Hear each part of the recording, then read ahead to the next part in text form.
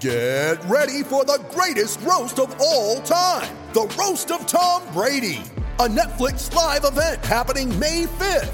Hosted by Kevin Hart, the 7-time world champion gets his cleats held to the fire by famous friends and frenemies on an unforgettable night where everything is fair game. Tune in on May 5th at 5 p.m. Pacific time for the Roast of Tom Brady, live only on Netflix. You ready? Showtime. On May 3rd, summer starts with The Fall Guy. Let's do it later. Let's drink a spicy margarita. Make some bad decisions. Yes!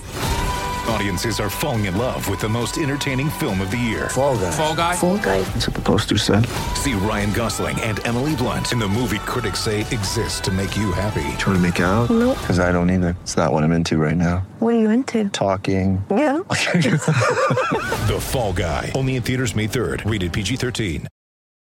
This episode is brought to you by Shopify. Whether you're selling a little or a lot, Shopify helps you do your thing, however you cha-ching. From the launch your online shop stage, all the way to the we just hit 1 million orders stage. No matter what stage you're in, Shopify's there to help you grow. Sign up for a $1 per month trial period at shopify.com/special offer, all lowercase. That's shopify.com/special offer. Although they're lucky to get that loose ball. Gibbs with the thrust. Robert Jones nicely out to Emir Lewis. Emir Lewis is chipped it up, goes Yayan Evans. Yayan Evans is away. Can the Welsh captain make it? He's going to do it. And it's a try for Wales. And the Welsh captain has scored his 8th and his 33rd international. Welcome to another episode of the Attacking Scrum podcast. We've got a fantastic lineup for you this evening. We're joined by the man in form, the mighty Murph. How are you, Murph? Very well, yeah. Well, probably couldn't be better. I couldn't imagine after yesterday. We have got one of the founding fathers of the podcast, Daniel Killick. How are you, Dan? Absolutely exceptional, Jed. Thank you. I thought you might Come on. I'm delighted to say that the guest this week is Geraint Davis. How are you doing, Geraint? Yeah, very well. Thank you very much. Yeah, I'm still smiling.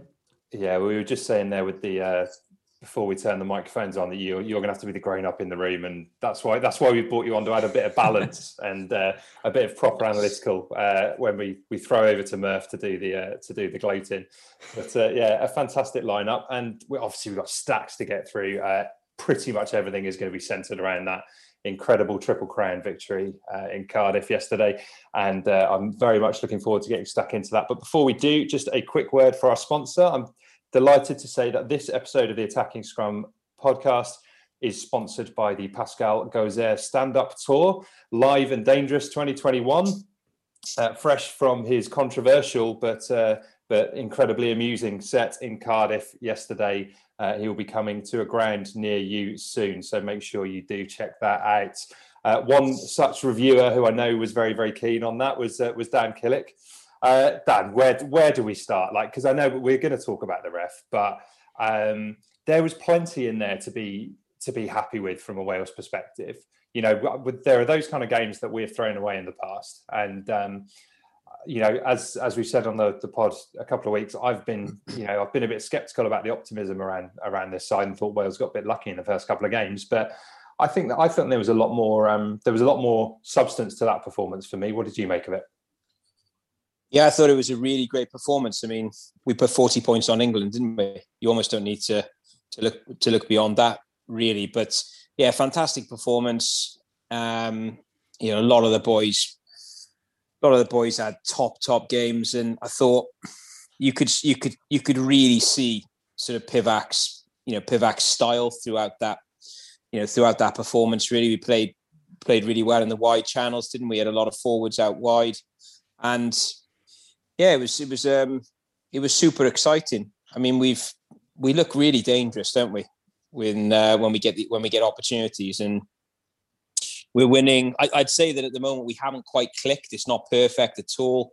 It's pretty rusty in patches and a bit sort of stop-start still. But yeah, fantastic performance. England, for me, there was a load of dull play, though. Really silly play from them. Obviously, the pen count has been well documented, but they looked super dangerous out wide. I was worried when they went wide. I was it didn't look good at all from a Welsh perspective, but they didn't do enough of it, did they? And yeah, we found a way around them. I thought tactically we were really astute. We looked really switched on, and yeah, top performance. Well, the man who knows all about tactics is, of course, Geraint. What did you make of the tactical battle between the two sides? Was it pivot masterclass? Eddie Jones get things wrong, or a bit of both? Yeah, I mean, it's interesting watching the way that Wales have progressed since the autumn, which obviously they needed to. I think there's a clear evidence that there is a plan. I mean, and there's a plan that really suits the players, which I think has adapted loads since the autumn. So yeah, I think Will Pivac deserves a lot of praise for what he's achieved. I think Gethin Jenkins, how long it takes to organise a knighthood, but he can't be too far off. I think he's the turnaround of the defensive systems and the attitude of players to defend under the way that they want them to do it. That's an incredible result in a fairly short space of time, really, at the top level. So, yeah, I think that Wales have got a lot to be proud of with their development. And you look at the way that England played. I mean, I agree with Dan in terms of the intensity, that when they had quick ball, they were startlingly good where they had front foot possession and they could maintain possession for a number of phases. But when you've got players dropping balls with no reason to be dropping balls, with very little pressure, it's hard to build and maintain good field position. And then just some very, very peculiar decision making for certain players in the ruck area, giving away very silly penalties. But Eddie Jones has got his approach, hasn't he? I mean, we might have comment on his approach, but I think that there comes a point, and I think Pivac, in fairness to him, he recognised the way the Wales were playing just wasn't quite right. Has made some fairly significant tweaks in some places and smaller ones elsewhere. I've not seen that from Eddie Jones, really. I've not really seen a change to the system or the approach, and they're getting the same results. So it probably is a bit of a reflection of the coaching decisions. Yeah, well, I mean, famously, I predicted England to get a Grand Slam at the start of this tournament. I think I've also predicted Wales defeat in every single one of these games. So keep going. Yeah, that's it. I'm definitely going to do that. Italy and France will definitely do us over. But we're talking there about Gethin Jenkins, but I suppose other areas that went well. Murph, we were talking about it before we came on air. The line-out in particular, it seemed to be no nonsense, but just got really good change out of the driving line-out. Yeah, it didn't start great. I think we lost the first one, did we? Maybe. I mean, from then on, it was really reliable. Back to probably as good as it's been in the last few seasons. But I mean, we still throw to the front a lot, which in a way is admitting defeat. It's not prime attacking ball if it's thrown to the front. But because we mentioned the driving mauls transformed from where it was in the autumn. It's worthwhile because we can buy in yards out of it. We can launch from there. But everything, I mean, the scrum came together in the first game of the Six Nations, and it's just got better and better. The lineouts improved steadily, and like Geraint said, the defence is unrecognisable from the Irish game. So once you got that, and then those three things, and your kicking is improved because Callum Sheedy picked up from his first appearance. A little bit like, if you remember, Gareth Anscombe in 2019, his kicking was off in the first few games, and obviously Neil Jenkins gave him a rogering. That's not the word. A few master classes on the kicking, and just turned him around to really reliable test level, and that's what's happened to Callum Sheedy. So, I mean, they're the fundamentals. Your defence, your set piece, and your kicker. If you haven't got that, you can't really be in test matches. So all those things have improved, and here we are staring down a Grand Slam. I know, this is it. Well, let's get on to some of the listeners' questions, and we've kind of talked about Sheedy, and as you can imagine, this has kind of dominated a fair amount of questions coming in, and I'm trying to pick out who the first person to actually mention it was. There we go, John Davis. Funny enough. Does Sheedy start against Italy with Evans potentially as a replacement? I mean, the temptation is to not want to experiment too much. We've spoken about this in the past, Dan. But Sheedy looks the man in form. Would you be tempted to start him? I would be tempted to start him, but I wouldn't change too much now. I think we've we have made a lot of changes, haven't we, throughout the autumn, and we're still trying to find combinations that are working. We've had a lot of changes at 9, haven't we? I think I'm tempted, yes, but I would keep with keep doing what we're doing, basically. Yeah. What about you, Murph? Would you be bringing Sheedy into the starting lineup? One of the issues they got to confront is there's a gap week again before the last game, is there? And so I think we've got a gap now, and then it's back to back. So you would want to, if we're having a gap, that means Sheedy and Biggar are probably going to run out for their clubs, and then the temptation would be like to keep them in the squad for the Italy game to bed them back in ready for France, if that makes any sense, rather than giving Jared a run. So I think they might flip him. They might flip Sheedy as starter, but I don't think they'll change. I don't think they'll bother with Jared. We know that Pivac tried to get Reece Priestland in the squad. So how keen is he on Jared to start? We discussed this about. I think he's probably some way down the pecking order. I think you're right. If you had a game, if there was perhaps a particular cause for wanting to rotate the squad, if it was an autumn international series or something like that, then maybe. But I don't think there's a temptation to, they'd resist the temptation to meddle too much with it. Halfbacks is something that we have spoken about throughout Pivac's time in charge, and obviously a very eye-catching second half from Kieran Hardy. What did you make of his performance, Geraint? Yeah, massive fan of how we played. I think he's a player that's has come on really nicely in the kind of Pro 14, and he's put some solid performances, obviously with Scarlett. And in terms of competition at your own club, it's not bad going, is it, to have the other international 9 at your own club, which sometimes could be not a great thing. But he's had plenty of opportunity. So I was really impressed with him. I thought he was quality. Gareth Davies, I rate him highly. I still think the best scrum half in Wales is not in the squad, but I think I was still really impressed with the way that he played and the way that he managed possession. I thought his kicking game in particular was outstanding. I think Wales didn't box kick a massive amount, but I thought when they did it, I thought he did it with real accuracy. So I thought he was solid. And in terms of consistency, I think probably Wales need a little bit of that right now. So I would be quite happy with seeing him starting again. Yeah, it was really his second half performance. I thought he was solid, but there was a couple of shaky things in the first half. Obviously, he got charged down by Itoje, which could have, which could have ended in a try, and got snagged a couple of times. But I was really impressed with the way he bounced back in the second half and looked really composed, and none more so than taking his opportunity. That quick tap was a complete, I know it wasn't technically the match-winning moment, but it's moments like that you win a test match on. So I think that was a big step up for him. We've had this question in from the Dragon Thistle Rugby Pod. If both are fit, who would be your starting 9, Thomas Williams or Kieran Hardy? Who wants to field that one? Go on, Murph. Kieran Hardy was great, and I keep thinking of him as a pup on the scene, but he's actually 25. He is, yeah. So because of his age, he's going to be around the squad for seasons to come, because all the others 30 plus. Gareth is 30, obviously Lloyd Williams is 30 plus. And so it's him and Thomas. And out of the two, I think Thomas is a better 9. So, but he's not going to be fit. I don't think he's going to be fit in time for Italy or France. So no, I wouldn't expect it'll be as you were, I think, for the rest of the tournament, because, like we said, where's the point in changing a winning side like that? So. Yeah, definitely. What about you, Dan? Where do you stand on those two 9s?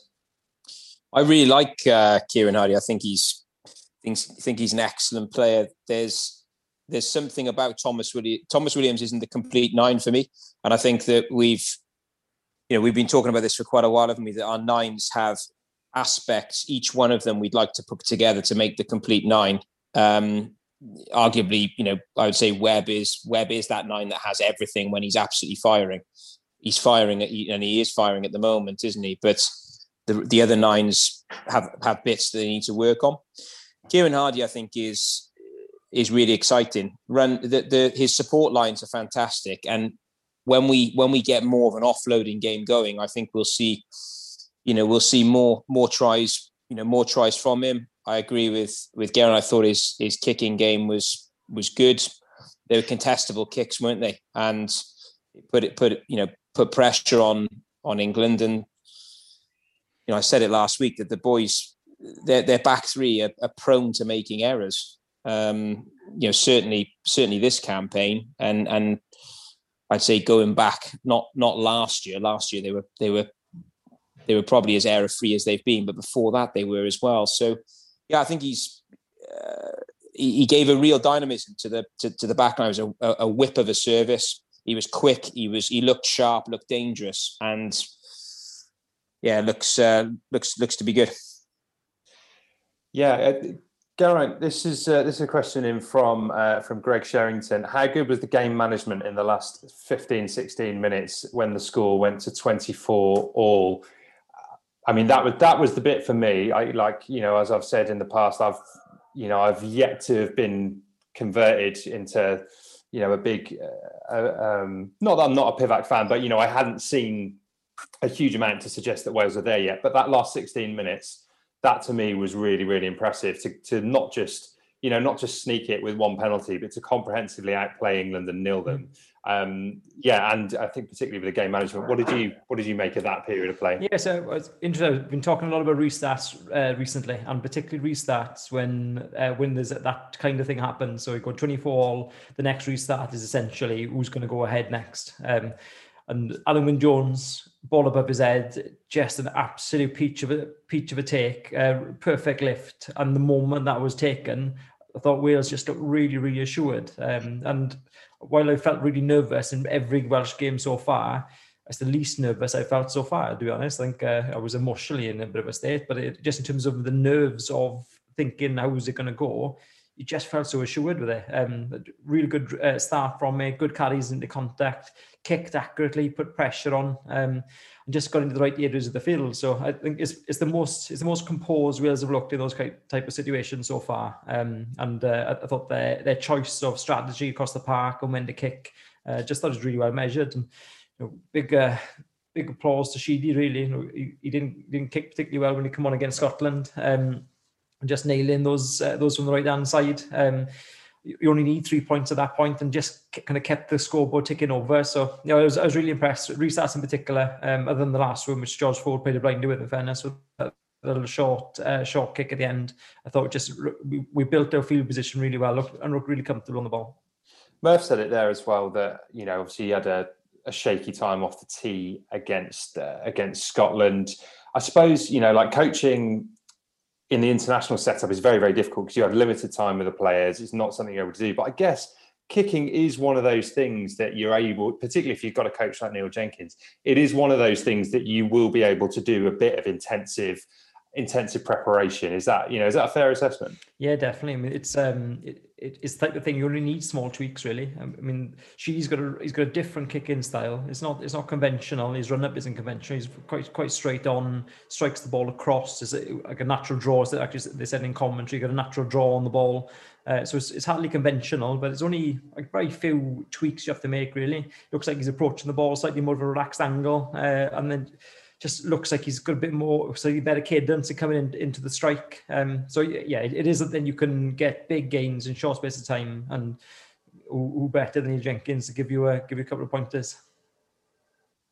Yeah, it's not the prettiest looking kick, is it? That when you compare it to Biggar and Halfpenny, who are kind of absolute like gun barrel straight, and but it looked so effective. I thought and I think the big thing is you can be an excellent kicker, but if your nerves go in those big games, then that can be such a telling thing. And you're right. I didn't feel like he was going to miss those kicks, and I don't know that I've ever felt that relaxed going into the last 10 minutes against England.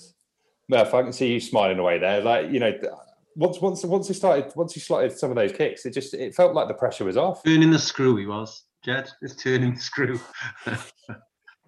But he was really like it felt like that, and then but again, I know we mentioned this a couple of weeks ago that the bench was impressive against Scotland, and I felt even more so against England. They, some really big performances off the bench. What did you make of the replacements? Well, I was thinking earlier. Not only was the bench great yesterday, but there's potentially more to come from the bench. Like Rob Evans would obviously, if fit, take Roger Jones's place at the moment.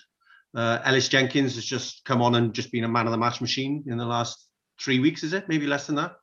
So yeah, two league games and a friendly. Yeah, I think, isn't it? I mean, don't get me wrong, James Botham has been really more impressive off the bench than he is when he starts. I think he really gets the idea that he's got to come on and make an impact kind of thing, and he seems to just come in and be an absolute pain in the arse for the opposition straight away from the get-go, which is what you want. I mean, he's a back row anyway, it's his job, but you know what I mean.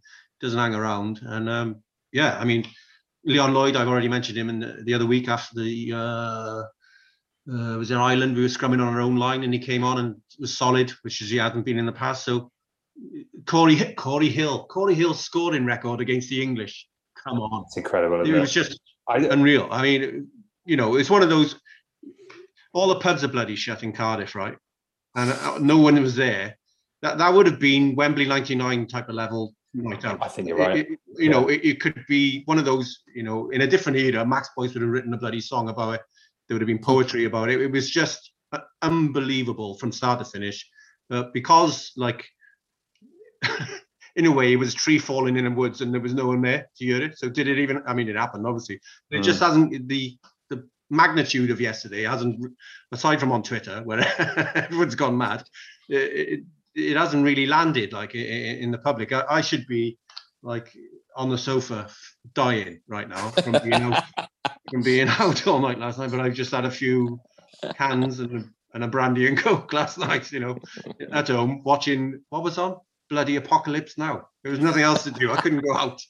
You know, that's how weird it all is yesterday and this weekend. It should have been like the last days of Rome in Cardiff, but it should have been Apocalypse Now in terms of a night out, not watching it on the TV. One of my mates said when he was on there's a quote from Apocalypse Now: the horror is Colonel Kurt. That was all the English fans going home. If there'd been any English fans, there was no English fans here. That you know the Barber jackets and the yellow cords, all trying to get on the train before any Welsh fans can speak to them. None of that. Nothing could happen after. You couldn't even celebrate. So in many ways, that's the true cost of not having any fans in the stadium. And just the thought of those mustard corduroys heading those big snaking queues to get back to London. But there we go. I mean, look, I suppose we've spoken about how good Wales were, and I think we definitely need to do that. But obviously, two massive refereeing decisions have kind of dominated the write-ups here. Geraint, I'm going to turn to you for this one again, perhaps mainly because I couldn't stop laughing when it happened. But with both of those, I mean, the second one, I think in particular, there seems to be, if you look on social media for the right answers, you know, there seems to be a lot of people saying that it wasn't a knock on because it didn't touch the ground and it hit the defending player on the way back. I mean, that to me was the most clear-cut knock on that I've ever seen. You know, I think if he'd have given that in real time, no one would have batted an eyelid. What is the correct decision in that scenario? The referees. It's a tough one. I mean, when I first saw it, I was utterly convinced that it was coming back for a knock on. So that was my first thought. Obviously, Zammit goes over, and you could argue thankfully finish that phase of playoff because I was pretty certain that he thought it was a knock on at that point as well.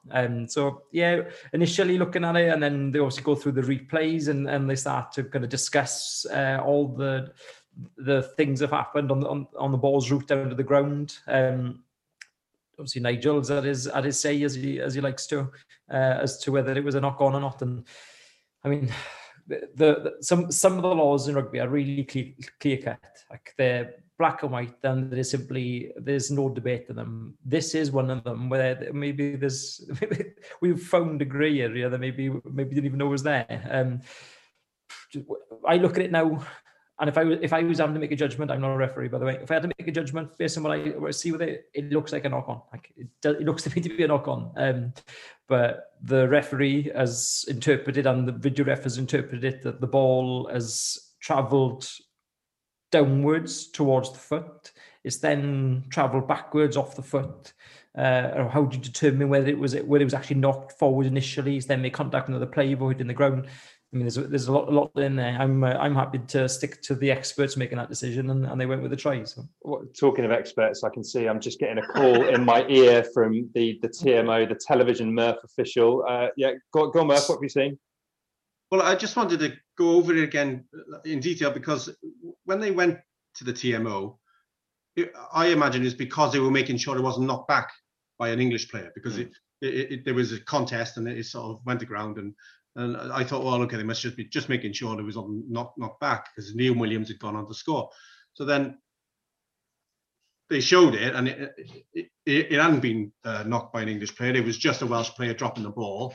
But then they rolled it on and you can see it went down and hit his leg and went backwards. And the issue with the ruling is again, I just covered it. If you lose a ball, it's not a knock on until it's the ground or another player. But it haven't hit the ground or another player. That's like, I mean, I should have got the rule book out just to double check. But that is, as it's always been, in the spirit of the game, he's lost control of it. And Nigel Owens has been on media and said, if he doesn't regather it, he's lost control of the ball. If he doesn't regather it himself, it's a knock on, in his opinion. And I mean, I used to like the guy, but technically, on a technicality, and no one up in Twickers is liking this, it hasn't touched the ground and it hasn't touched another player.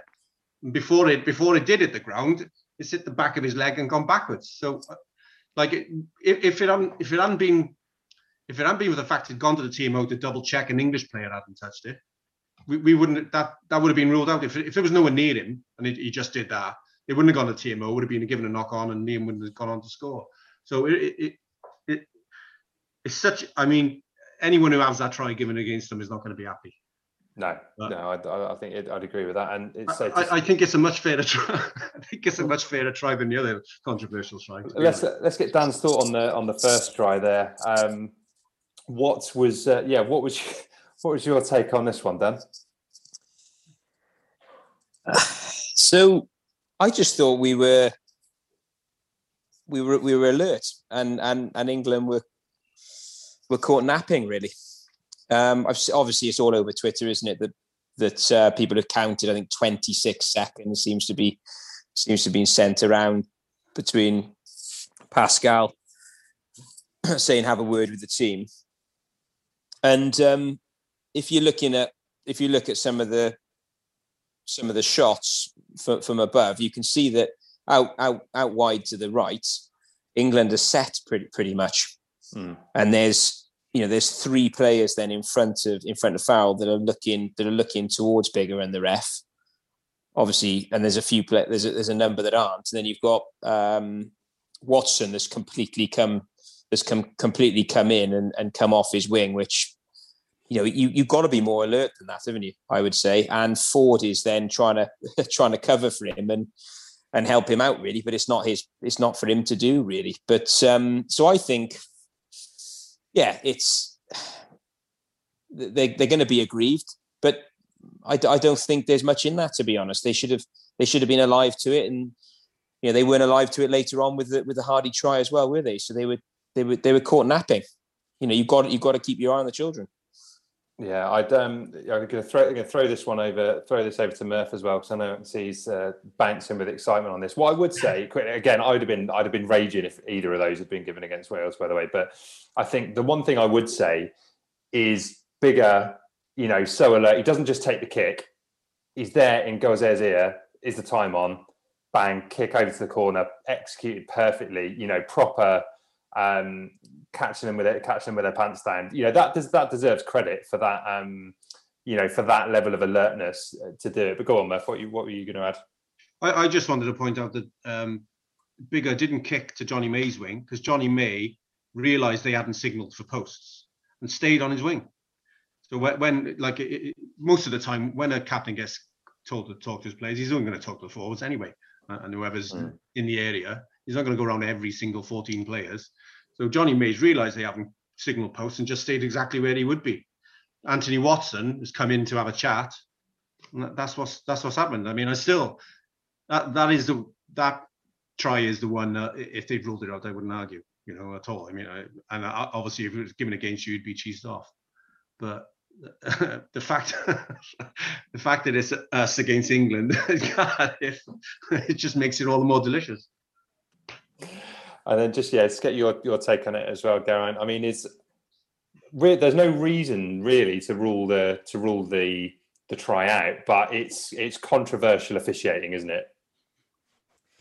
You know, I'm party to the additional angles, which in fact I've just been looking at, rechecking while you've been chatting, just to make sure I'm 100% accurate in what I'm seeing, because you get an opinion, but you want to always check your opinion. From what I'm seeing from the additional angles, both Elliot Daly and Johnny May recognise the threat and then get straight out to cover across. Farrell had more than enough time. Gauzer walks over to them, tells them, or kind of almost feigns towards a warning towards them. Two players then leave, Daly and May, they then leave and go to the left edge.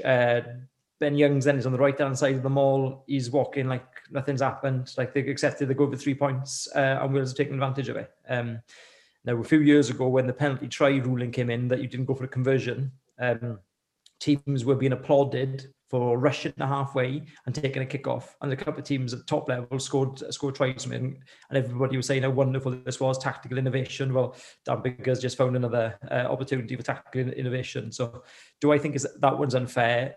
I honestly do not think that one is unfair. I think that is one team 100% catching out another team by being 100% alert, 100% aware, 100% creative in what they were doing. I thought they absolutely nailed it, and the confidence to do it as well. And if players on the other side had been a bit more aware, then they'd probably saved it. Because Johnny May and Daly, they'd nailed it on their side, just because then with their teammates being a bit more aware on the other side. And would I be saying the same the other way around? Yeah, I think I would be on that one. I'd be equally aggrieved on the Zammit Liam Williams picture. I'd be equally aggrieved as a lot of fans are there. But the other one, no, I'm pretty comfortable that Wales have scored an absolute beauty there. Oh well, I'm quite happy to take that, and that seems like the ideal opportunity to head into a quick break. We've got more questions to look at, and of course, we'll be looking ahead to the final two games of the Six Nations, or the final two rounds of the Six Nations, which might give Wales an opportunity at the Grand Slam. Right, we'll be back after this short break.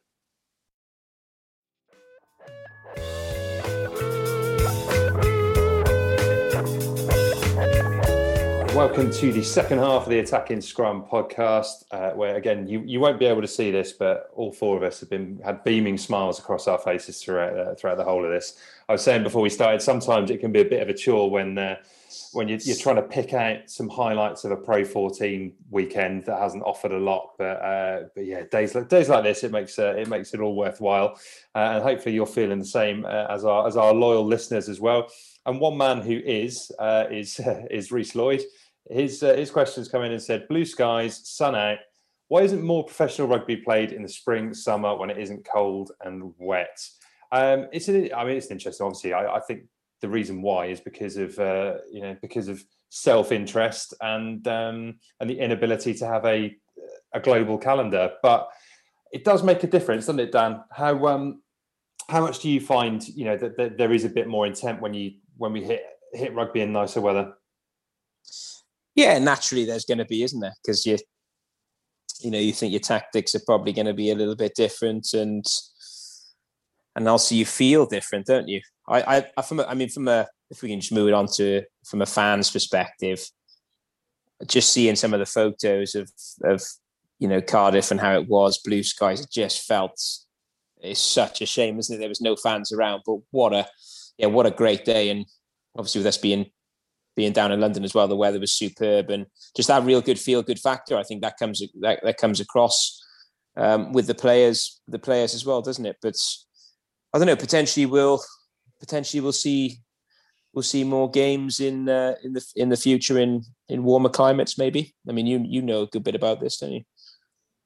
Well, I don't know if I know a good bit about it. I think I don't know. From my point of view, and I can sit here and be idealistic about it. I think if you're trying to create a better product in the Northern Hemisphere, then I think it does help if you play it in the summertime. I think there's lots of advantages to it. I think that the thing from a commercial perspective, that if you want to attract new fans in, you've got to have a more, it's got to be concentrated around, around more attacking rugby than perhaps you see during the winter months. But the other big advantage is, you're not competing against football. So people who might be casual rugby fans who aren't necessarily into the club scene, for example, you'd have much more chance of kind of bringing them into the sport if you're not competing against against something like the Premier League. So yeah, I think there are a lot of advantages to it. And Garrett, what about this? About this from an actual kind of, I guess, tactical and skills point of view, because obviously New Zealand produced some of the most skillful players in the world, and if I've ever seen a Mitre 10 game on TV, it's tipping it down half the time. Is it a bit of a myth that that this is that a lot of it is down to weather, or actually is it backed up in the way the games play out in the winter versus the summer? Yeah, I mean, you look at the New Zealand winter. I mean, that's not dissimilar in terms of some of the atrocious weather they get, and you see with the rain, they get some serious downfall. In the South Island sees a decent bit of rain. So does that hold water? I'm not fully convinced. But then, having said that, there's no doubt that we're seeing a different game in kind of September through to early November, and then we see a different game as of end of February. Within a day last week, all of a sudden winter left and spring arrived, and the game changes pretty immediately. I mean, we've seen some outrageous rugby across all levels in the last few days. So there's no doubt the weather changes, and at community level, that's particularly the case. I mean, like as coaches, we talk about winter rugby, and it's a definitive point in time. You get to mid-November, like our tactical plan changes, the game changes, and everything changes. I mean, training nights change. Boys getting out of the change rooms and out onto the park is more challenging. Numbers of guys training is more difficult. So it's and even training pitches. I mean, most community pitches really suffer in the winter, and they struggle with drainage and like all the things you don't really think about, like floodlit pitches have enough facilities, and the winter months they do change that fairly dramatically. There's also, of course, the flip side to it. The pitches are significantly harder when you play in the summer, particularly in high summer, to the point where you just don't do contact when it's really hard. Really warm. We had some seriously warm days in the summer. If we were playing matches in those days, I'd be seriously concerned for the players' welfare. That's not to say that the rugby isn't played in hot countries. I get that, but it's not like we're acclimatized to it for a long period of time. We might get 3 weeks of horrendous heat. That's probably the only 3 weeks we get of the year. You could argue a lot of countries are playing in that weather. They're acclimatized into that over a lifetime, not over 3 weeks. So it's a bit more complex maybe. But I think there's something in maybe a winter break. I mean, there's potentially something in that. Start your season off, take 8 weeks out of your season when the weather's just utterly atrocious and your pitches are getting absolutely hammered, and then pick back up and play a bit later. So play kind of April, May when we're drawing a close. That could be peak season, couldn't it? Which would be pretty cool in terms of spectatorship and getting out to see them. So there's yards in it, but it's probably not too black and white, that one. Sticking with kind of those serious points, Murph, do you prefer to watch rugby whilst drinking in the summer, or is it actually in the winter it gets you out of a bit of a dark spot? Because that's what really matters. Yeah, it's all about me. Did I call Leon Brown Leon Lloyd earlier? Yes, you did, and I wondered if anyone playing Murph Bingo had 15 minutes on the clock for that one, the sweepstake. It was actually very noticeable as well. If this was Zoom, I'd get up and go home right now. Storm off. Yeah, it's a new one. What was the question? Do you fuck all that? No, excuse my French. No, I'm a winter guy. I agree. Sometimes when you get like really poor conditions, I mean, if you go back far enough, some pitches in Wales it's a very South Wales saying, but some pitches are like the inside of a Clark's pie for most of the winter, like the Brewery Field in particular, and quite a few of them. You're just playing on a, rubbish surface, and surfaces are much better than they used to be. And I suppose it's the argument for fake pitches if you going to play all through the winter, like at the Arms Park these days. But I don't know. It probably would. You'd be out of the way that, like you said, out of the way of the football season. But the football season only stops for about 2 months. Less on a major tournament season. It's even less than that. So I don't know we're out of the way that much. And then you're treading on shows of cricket, and there's all issues with the.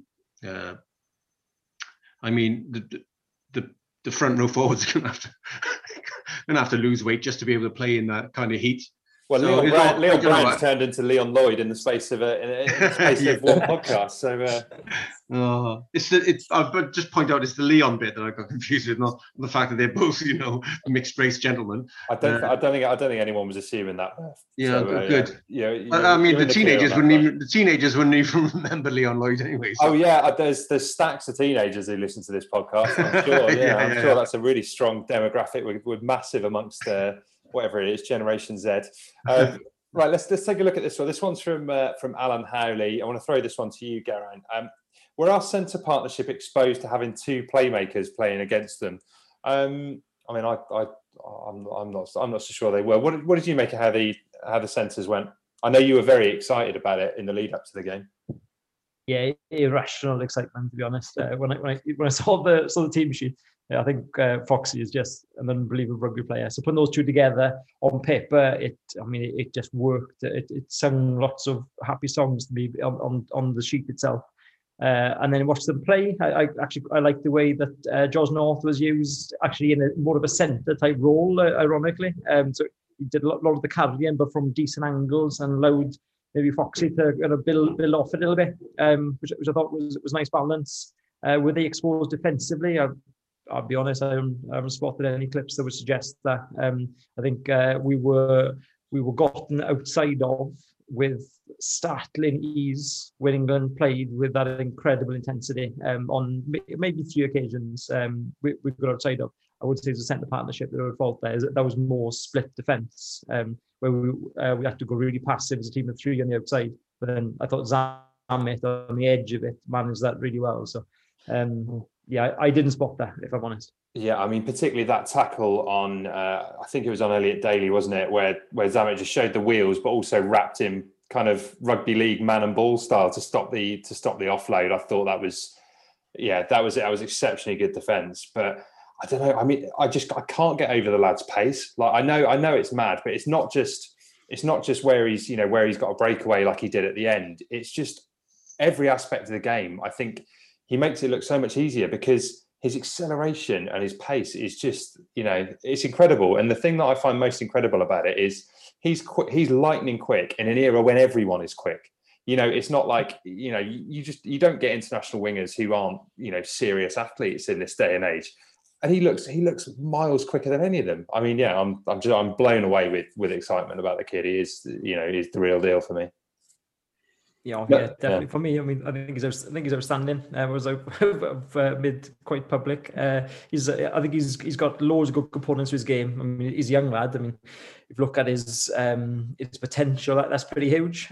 Just got to kind of celebrate where he is right now. Really, just be kind of pleased with where he's at. I was actually pleased that Wales used him on first phase because I actually think he needs a little bit of that in his game. A little bit of first phase in your face, set field position, and I think if he can kind of get himself into that little bit, like Jaws North is used effectively. I kind of get into the face of the opposition. I'd quite like to see him in those spaces, which will then supplement his ability to just be rapid in the outside spaces as well. No, I think you're right. I think you're absolutely right. Another one, actually, I think it's just part of Greg's question from earlier. Who's playing themselves in and out of the Lions? Now, I know we often say, when's it too early to talk about the Lions? But in a year like this, until it happens, I think it probably is too early. But from a form perspective, Dan, who has enhanced their Lions claims from either of those sides that you saw on Saturday? Well, from a skipper's perspective, I thought Alan Wynne-Jones was unbelievable. I mean, superhuman. Is the dominant tackles he was putting in. I mean, some of the hits were just incredible. Work rate, everything that we've known about him, and he. Yeah, I was hoping that he'd school a Toji, and he did, and just they weren't in the same league for me. it was absolutely outstanding performance. Justin Tipuric, I think he went under the radar yesterday. Was so good, absolutely brilliant. He's a player that I don't think we'll ever see a player like that again.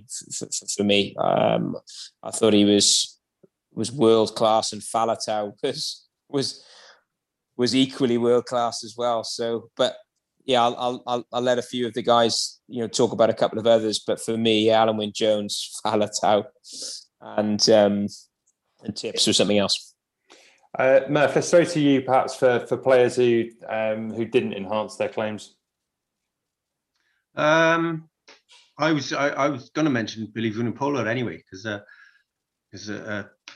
Dan mentioned him in terms of Alun Wyn Jones smashing into him all the time, and I was almost starting to feel sorry for him as the game drew on, because they seemed to be not kicking directly to him, but kicking when he was in the backfield. Obviously, then the English player would look for him, and he was running up the pitch, and you could see after a while that Wales were happy for him to be running at him. And it was either Alun Wyn or Navidi. Navidi is so good at defending Billy. He didn't have the best defensive display against Billy that he did.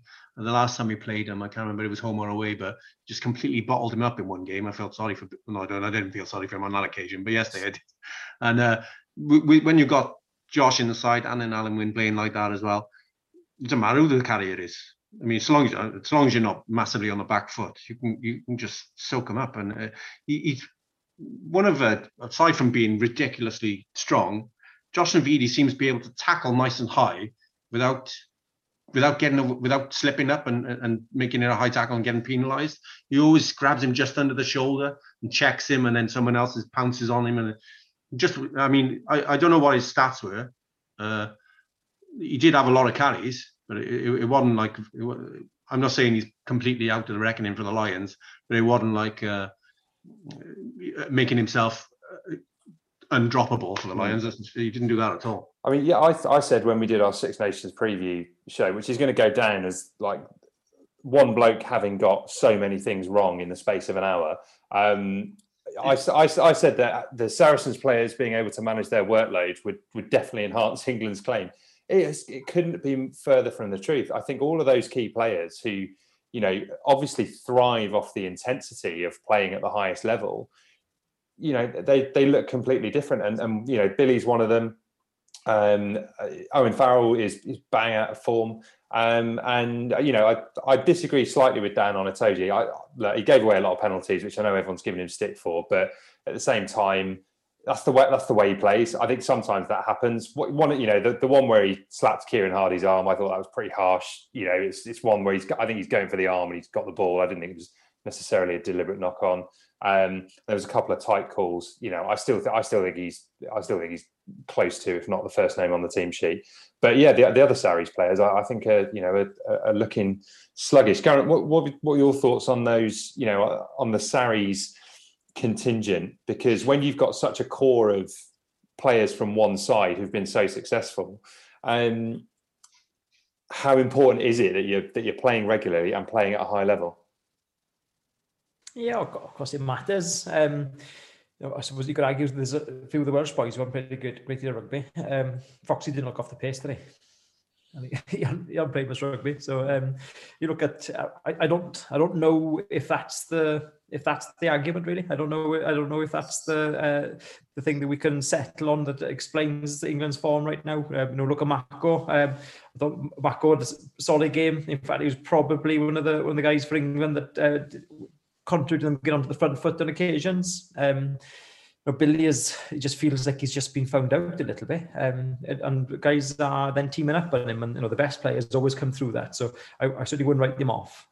He's been outstanding for a number of years, and as I say, the best players they do get worked out, every single one of them, and then they find something new and they step up a level again. George North is a perfect example. Had a bit of a lull period, and then now he's looking sharp as ever. So Farrell, I'm not certain that the game is suiting him massively, to be honest. Him and Ford, double playmakers, great if you want to move the ball a bit, but if you want to kick the ball and then not really play too many phases and expect to get opportunities in opposition half, then it doesn't do him much good. So he hasn't looked great, does he? But I don't think the game suits them a great deal either.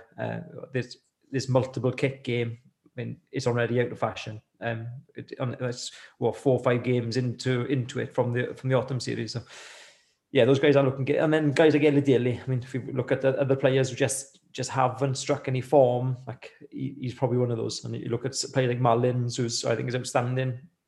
If you were England right now, you probably want to get some of those guys in. Ben Young's got a cracking try. Not convinced he's done a huge amount more really, but England do have choices to mix up those areas, and in the position they're in, why wouldn't they change it? How many tries has he scored against Wales out of interest? I feel like he always scores. He's one of those players like Will Greenwood who just is always on the score sheet when we play against them. Probably how England fans feel about Corey Hill now, I think. But yeah, he always seems to score. But yeah, no, some really interesting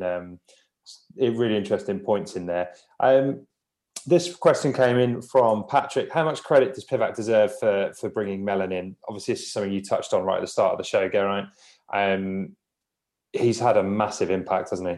Massive. I think, and it was immediate. It was literally not like a few games that lead into it. It was the next game that Wales' defence was better. So against England, the Parc y Scarlets, Wales were really in the game. Like they were played out in lots of ways, but definite improvements defensively. And then stepping through the championship so far against Ireland, against Scotland, yeah, it's been huge. I mean, and a lot of it is a lot of the ex-Welsh players have commented on the attitude that was present previously. That appears to be there. It's such it's an intangible, isn't it, attitude, but it's the thing that really drives your defence, and the intensity of the guys to scoot it on the corner, get up off the ground, make tackles. I just think that it looks like he's simplified our system a bit. It's less kind of hell for leather out of the blocks, which Byron Hayward brought in. It's now just stay connected, get off the line, stay connected, make your tackles, tackle in twos, get off the ground, back on feet, 14 in the front line whenever we can. And yeah, I think he's had a solid impact. Dan, how much of that though is kind of credit to Pivac for I guess having the guts to get rid of his appointment? And I know we don't know exactly what it is, but your gut would tell you that was a decision that was made, and then brought him in. How much of that credit goes to Pivac, do you think? Yeah, we don't know exactly what went on, do we? But if we look at it on face value, yeah, you've got to give a lot of credit to Pivac, haven't you? He's been under a lot of pressure, and you totally agree with Geraint that it was instant, wasn't it? You could see the difference in players' attitude then on the defensive line the moment he came in, and it seemed like he simplified things and really got the players buy-in, and there seemed to be an attitudinal shift, really, didn't there, when he came in. And I just think that's coming more and more to the fore with every game that we go into now. So it's fantastic. I'm absolutely delighted that he's there, as probably all Welsh fans are. But you got to give the coaching staff credit, haven't we? Yeah, look, absolutely. We're starting to come towards the end of the show now as we start to run out of time a bit. This question is from Robert Gianotti. I'm going to throw this one to you, Murph.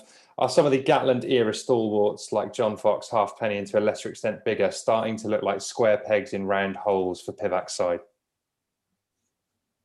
I'm not so sure. I mean, the biggest issue with all of them is Father Time.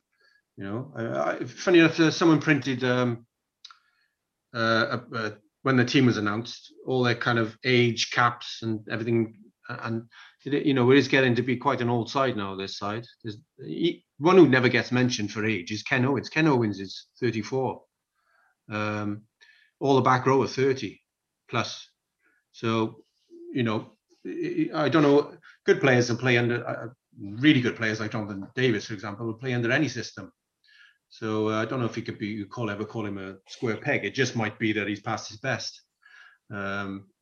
As time goes on, I mean, if he makes it to the next World Cup, that'll be a remarkable effort. Even though things have started to go well, And I could not be happier. And I wanted Scott Robertson to take his place a fortnight ago. So, I all I can do is apologise to Wayne. Well done. But we haven't reinvented the wheel. All we've done is get everything in place. Like the set piece works, the defence works. Like defensive, we mentioned defence in the last question just now. Defensive shape was shocking in the autumn. You had people like George North, who is very experienced test lion, flying out of the system and leaving massive holes in behind, and Justin Tipuric. So is it George or is it a defensive system? Is it Tipuric or is it a defensive system? Why would players like that suddenly turn into, clueless, headless chickens? So, we've changed the coach, and now there's a decent shape there. And obviously, I think the attitude might have been there the whole time. It's just, if there's a massive M4 sized gap outside you, attitude doesn't save you, no matter what your attitude is. So, look, I gladly buy Wayne Pivac a pint, but let's not get carried away. He's not. We've just got everything in place now: set piece, defense, kicker. And then we can play from there. But he's not the second coming of Carwyn James yet. Right. Let's finish then by having a look ahead to the Italy game. I mean, you'd look at that. I said at the start of the tournament when Wales were out of form that I thought they'd be targeting this game as a potential upset. You can't really see that happening right now. But at the same time, I wouldn't be tempted to make hardly any, if any, changes. What would you be thinking, Geraint, if you were picking that side for the Italy game? Yeah, continuity is key. I think Pivac has done a decent job with his selection recently, which I don't mean that sounds quite condescending. He's an international coach, but he's done a really good job with his selections in that he's rotated just a couple of players and he's kept overall consistency, but he's swapped 2 or 3 key numbers in and then changed a couple of positions around as well. The adaptation between Ireland and Scotland was really good based on injury and availability. And I would hope he does the same again. So I wouldn't expect to see the same starting 15, but I would expect there to be a couple of changes in there, dependent on obviously fitness. Some of you with a couple of key players. But if Hardy is fit and able, you probably want to see him start again. To be honest, Gareth Davies would be itching for a 9 spot, but just feel that Hardy just needs a little bit of continuity at this point, and the squad's like that. So yeah, a couple of boys coming in, maybe somebody like Corey Hill coming in to start instead of coming off the bench. Seeing both of them starting instead of coming off the bench, I think he's a destroyer of rucks and of ball carriers. So it'd be great to see him getting a real chunk of the game. So yeah, just 2 or 3 really targeted changes would be cool. Dan, what's your thoughts? Yeah, I'd make a change at hooker. So I give Ken a rest and make a change in the second row. I'd probably leave Alan Wynne out and a change in the back row as well. And bar that, I'd keep it, keep the continuity going. I think is absolutely key. Like I alluded to earlier, we made a lot of changes, didn't we? In the autumn, and I think we just need to keep some continuity, but make a couple of cute changes.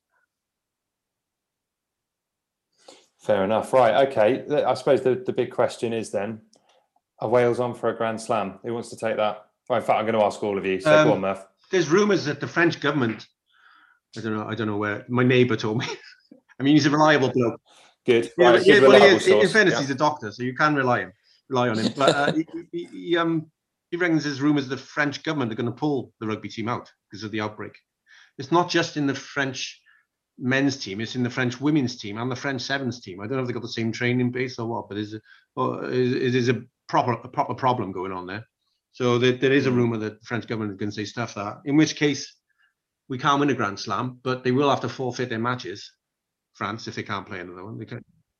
So it would be a championship, not a Grand Slam, would they?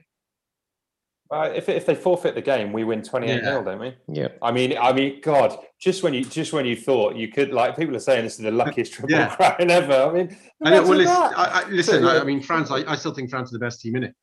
Myself, honestly, I genuinely think if we got on the pitch with France, I could see us losing by 20 points, but putting in by far and away our best performance. you know what I mean? You could see the momentum really building, but then in France meeting someone who are in really, really good nick and potentially very, very frightening when they play. But all right, so we're going, if there's an outbreak, then yes. If not, then no. Geraint, Grand Slam, is it on? I said it again before the championship there. Never discount Wales winning Grand Slams.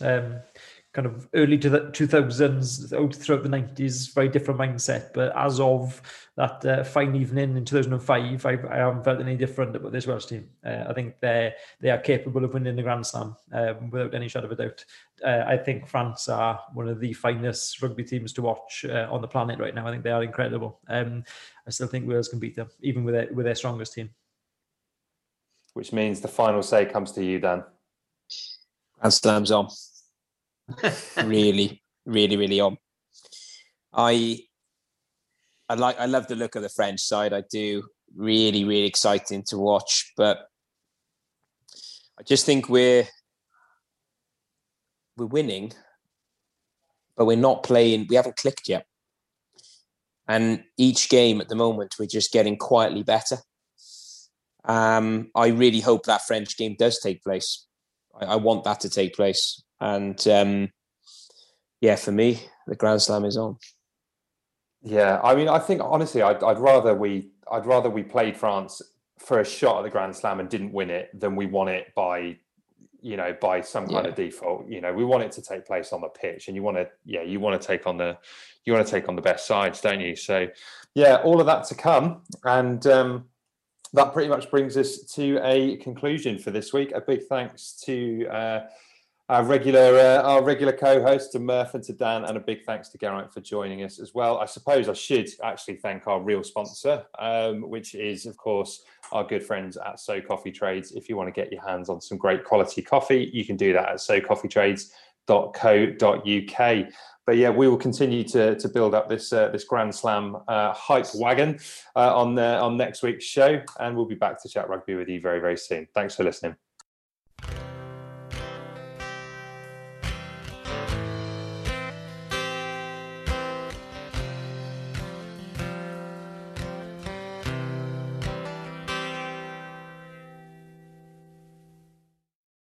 Sports Social Podcast Network.